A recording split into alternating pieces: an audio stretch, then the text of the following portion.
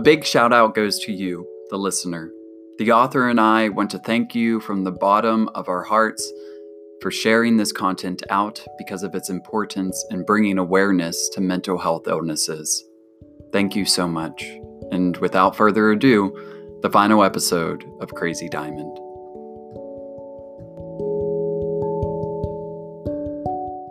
Crazy Diamond is based on the life of a woman living with bipolar disorder 1. It reflects her experiences with this mental disorder. The writer of this story has given me full access to share in hopes that it reaches those who need help and to bring awareness to the disorder. The writer wishes to remain anonymous. The content in Crazy Diamond may be triggering, and we recommend the assistance of a medical professional for help and diagnosis. If you or anyone you may know is thinking about suicide, please call the National Suicide Prevention Lifeline at 1-800-273-8255.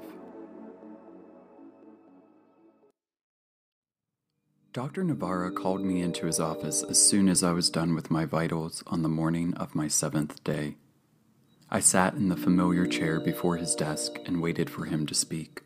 "Edith, how do you feel at this moment about your being a seer, or someone who can visit another dimension?" he asked me, readying his fingers over the keyboard of his laptop. "I know that I'm not a seer. I know that all of what I thought before I came here was a delusion. I know that I'm just a regular person and I have bipolar disorder that caused me to have hallucinations and to believe fantastical things. I feel like now I know true reality," I told him, and I was being honest. I just wished I'd known what I was saying before I had been committed.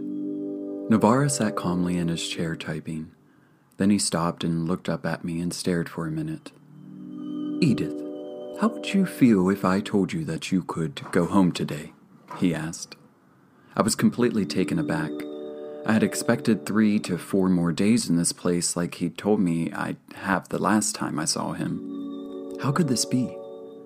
I opened my mouth to speak, but nothing came out, and I just stared at him, gaping. "I feel that you're ready for release. Barbara says you seemed very coherent in group yesterday, and you've attended your AA meetings regularly. We will keep you on this medication, and I think you will be fine as long as you continue to take it every day. What do you think, Edith? Would you like me to release you today?" "Yes," I almost screamed at him, but I kept my voice calm for fear that I would change his mind. "Yes, I would like that, if you think I'm ready. After some paperwork and processing, you'll probably be out of here by this afternoon, as long as you have someone to pick you up," he told me. I knew my mom would come as soon as I called her. I just wasn't sure if she would be as excited as I felt right now. I felt like I scared her, but I knew it was going to take time no matter how long I stayed here for her to finally trust that I was indeed well and stable. "Okay, I guess I'll start getting my things ready," I said, and he smiled and motioned to the door. "It was good to meet you, Edith. I'm sorry it had to be under these circumstances, but I'm glad we've been able to help you." I nodded and opened the door. "Thank you so much for everything," I said, and I walked out and into the lunch area where I sat with Vera and Candace. I started digging into my breakfast. I ate as much as I could so I could think before speaking to the two of them about what the doctor had just told me. I was leaving them, and for some reason I felt a sudden extreme sadness and loss. "So, what did Navarra have to say today, Tink?" Vera asked. She was better than she'd been the day before, after Abner had left without a word to her. It seemed she had processed it and even seemed somewhat happy now. Candace awaited my response with anticipation, smiling after taking a large bite of toast. "I'm leaving today. He said I'm ready to go, and he's decided not to wait any longer," I said, setting my empty tray aside. Vera's eyes became cloudy, and she looked down and then back up at me as if she didn't know what to say.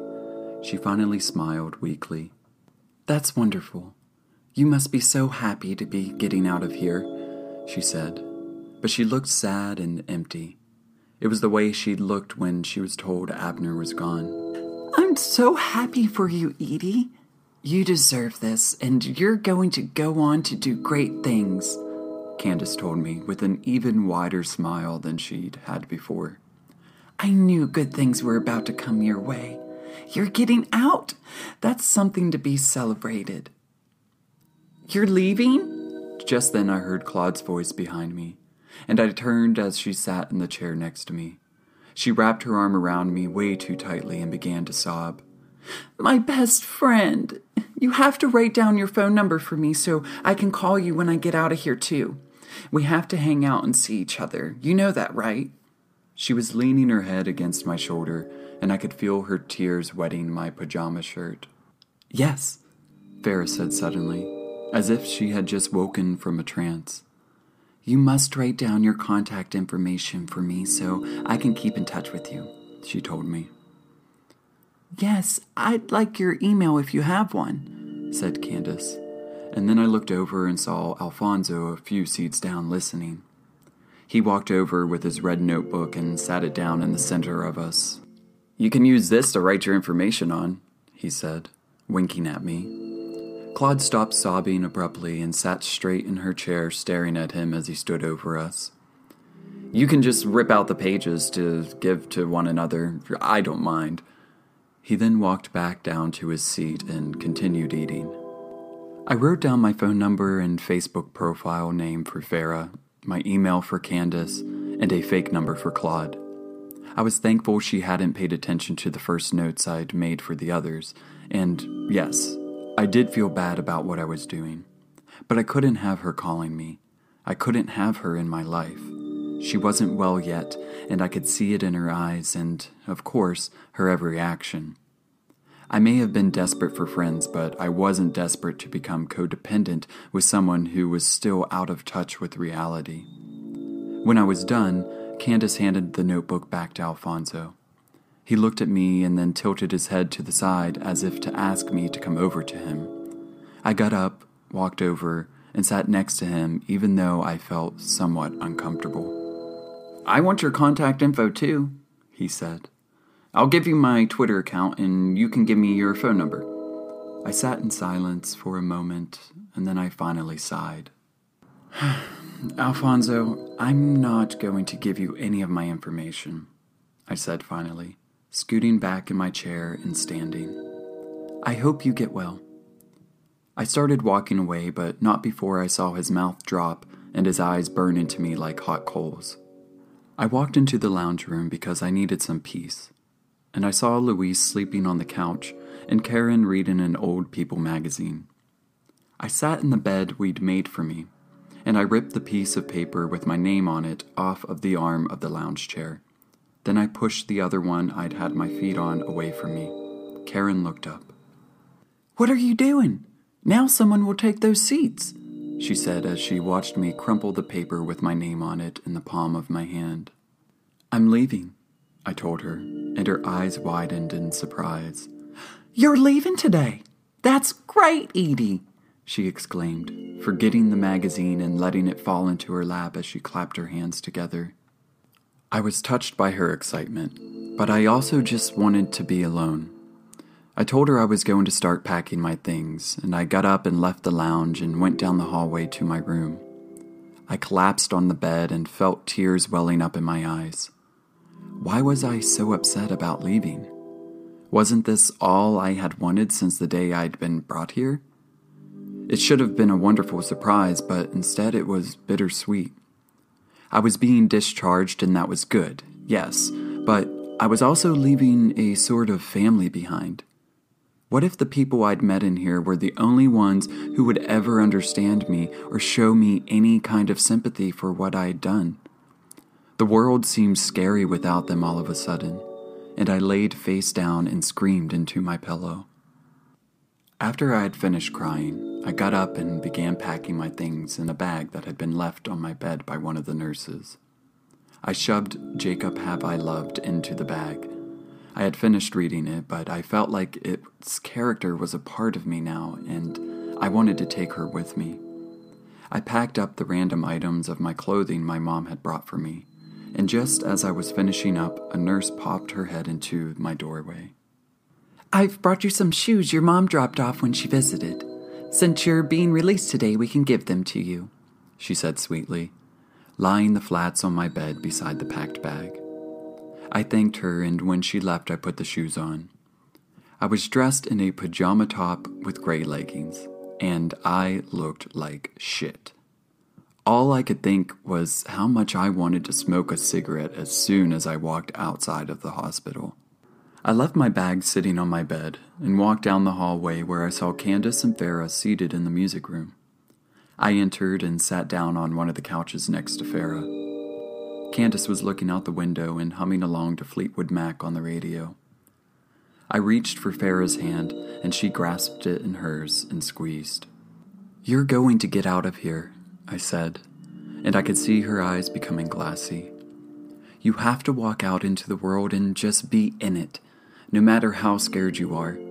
You have to just take that first step, and you can do it." She didn't say anything, but continued holding my hand for a while. Then she slowly let go when Nurse David entered the room. "Edith, it's time for you to call your ride. You'll be out of here within the next couple hours. You'll have to talk to a discharge counselor before you go so they can go over your treatment plan, but then you'll be free to leave with whomever is picking you up," he said, with this happiness surrounding his entire face.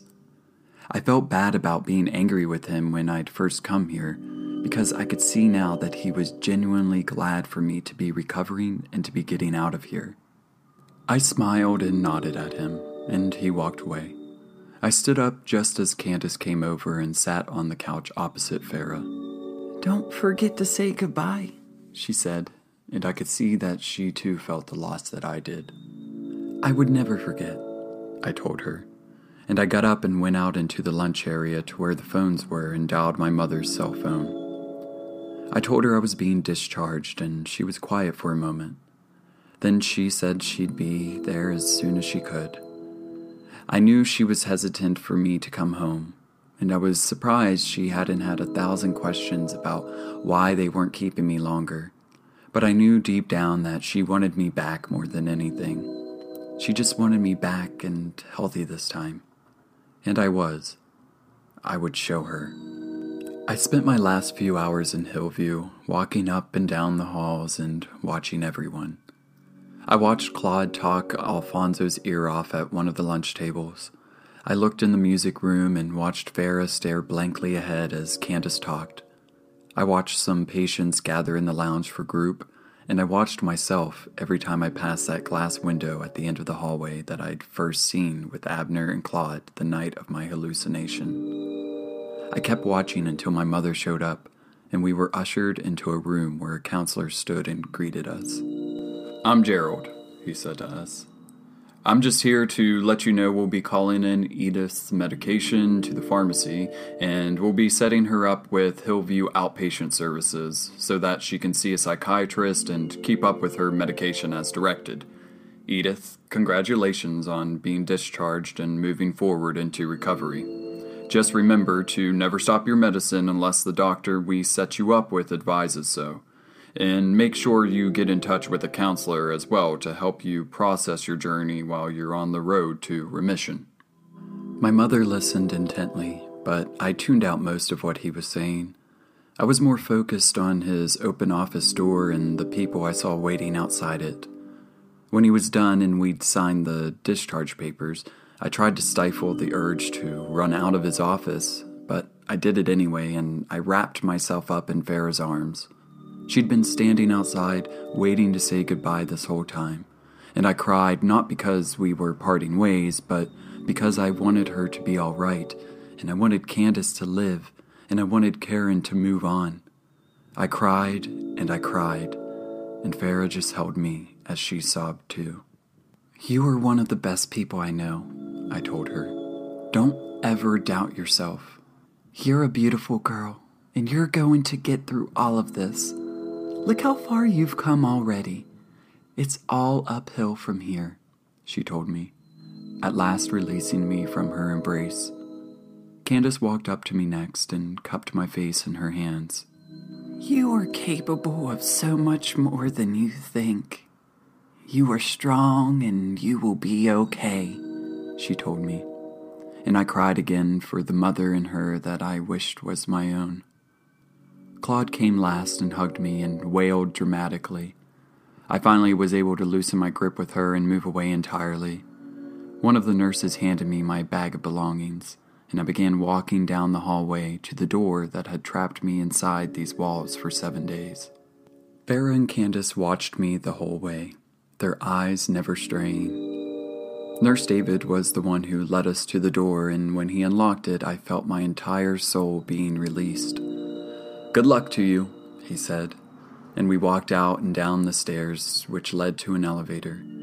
When we got inside, my mom sighed and leaned against the wall. "Are you sure you're ready?" she asked me, and I could see the pain and worry in her eyes. "I'm ready," I told her, and I was. I can't tell you I haven't struggled with my mental illness over the almost 3 years since I was committed to Hillview. I've been on different medications, and I've had to find which ones work and don't work. I've gone through bouts of mania, and I've struggled with depression and anxiety, but the moods always level out because I do what I need to do to make sure that the psychosis, which overtook me in the past, never rears its ugly head again.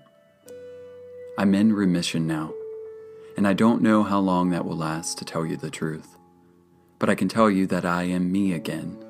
I am back in reality, and I will keep on fighting every single day to make sure that my mind never strays again. I can tell you that it does get better, and that all you have to do is take the hand that's offered when it comes to getting help. I will never forget the people I met in Hillview.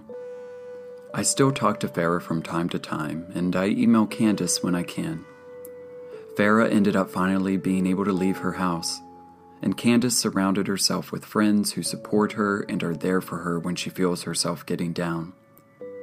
I talked with Abner for a little while after finding him on social media, but we've since lost touch. I don't know what happened to Alfonso, Karen, Luis, or even Raziel. All I know is that everyone in that place changed my life, and now I'm here, and I can finally live the life I was meant to live.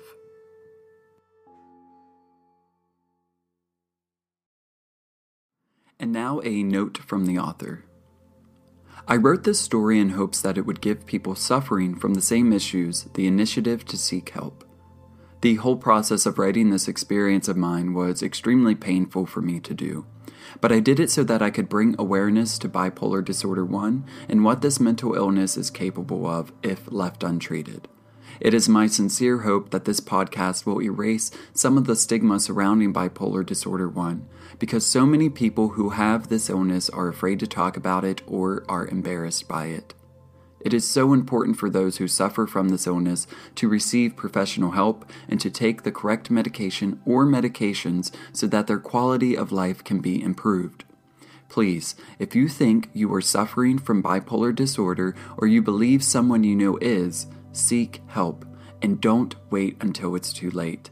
If you know you have this illness and you are taking medication, stay on that medicine and know that it is so important to never stop taking your medication, even if you begin to feel like you're better.